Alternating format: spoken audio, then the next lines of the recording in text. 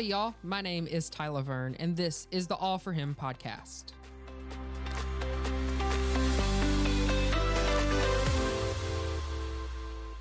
This year, I'm going on my second journey throughout God's Word. I'm using a chronological reading plan going all the way from Genesis chapter 1, verse 1 to Revelation chapter 22, verse 21.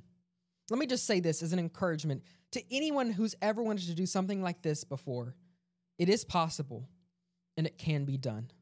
There are so many resources out there that can help you read and understand the greatest story ever told. There are reading plans that can help you read God's Word every single day and be on track to go cover to cover in a year's time, such as a chronological reading plan, which is what I do, or another plan that I would also recommend is known as the McShane reading plan, where you cover the Old Testament once and the New Testament and the Psalms twice in a year's time. There are also podcasts and other tools that you can use to help you understand what you read every single day. A great resource I recommend is the Bible Recap, and another study resource that I recommend is the Enduring Word Commentary. Anyways, every day on my daily reading plan, I aim to find an aspect of God's character on display. I'm recording this episode on January 15th, and since I've completed my readings for today, that means I have 15 God shots. The term comes from Tara Lee Cobble with the Bible Recap.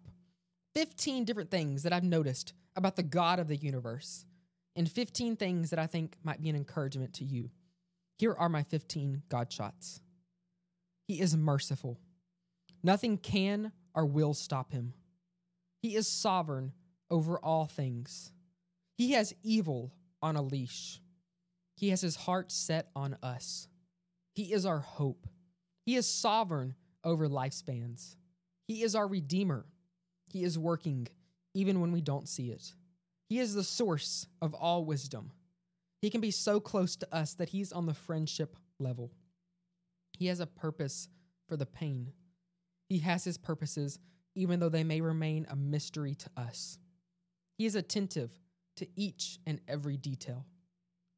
He is too wonderful. I want to zone in on one of those God shots in particular.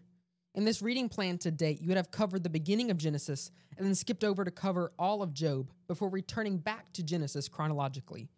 I want to deep dive how God is our hope, and there's a verse in Job that highlights this truth perfectly.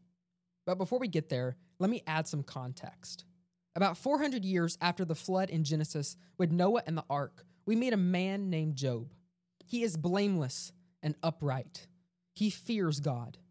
In the beginning of Job, we read that God is having a conversation with one of his adversaries, and the enemy forms a plan to test Job.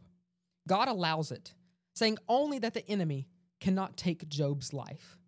It is comforting to read that he has evil on a leash.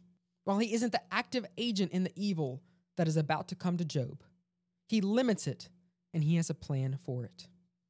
Job gets attacked in a lot of ways, including 2 different attacks by man, both of which included theft and killings of his servants, and 2 different attacks by nature, including fire from heaven and wind. After all of this, including difficult situations such as Job being surrounded by friends who are unwise counsel, Job says in Job chapter 13, verse 15, "Though he slay me, I will hope in him." Job knows that the only place that his hope is found is in God. Nowhere else. God is his salvation. Shane and Shane sings such a beautiful song over Job's words. It is titled "Though You Slay Me" and can be streamed wherever you listen to music. But at the same time, there's a very special version of that song that includes a commentary by John Piper on YouTube, and I cannot encourage you enough to go listen to that version.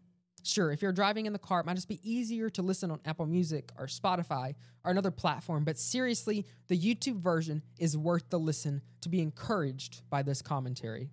All of the versions are linked in the show notes, and the YouTube version that I'm talking about is titled YouTube, also linked in the show notes.